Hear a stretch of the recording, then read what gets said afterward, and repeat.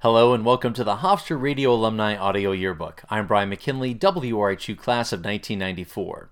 Today I'm releasing interviews with two of my friends and colleagues from the 1990s. Al Montag and I got to Hofstra in the fall of 1990 and went through our training classes at the same time. But Al walked in the door sounding like a 40-year-old professional DJ with great pipes, excellent diction, and years of experience on the mic, while I sounded like an idiot teenager from Long Island. I was in awe of Al's voice and his talent from day one, and still am. Honestly, after meeting Al, I didn't think I had much of a future at the station, but we each found our own path doing things that we enjoyed, and we spent most of our 4 years together laughing like the teenage idiots that we were. My other guest this week also has a distinctive voice.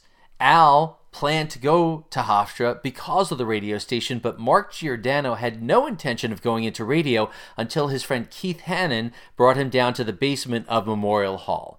Mark walked into the station looking like a 40-year-old with gravelly pipes and terrible diction.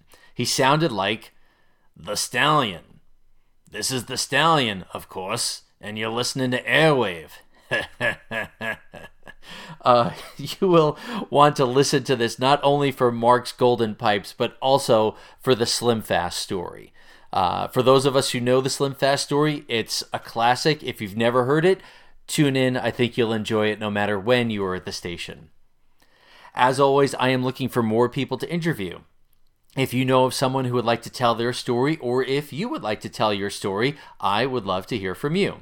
The best way to reach me is at WRHU60@gmail.com, or on Facebook you can find the Hofstra Radio Alumni Audio Yearbook.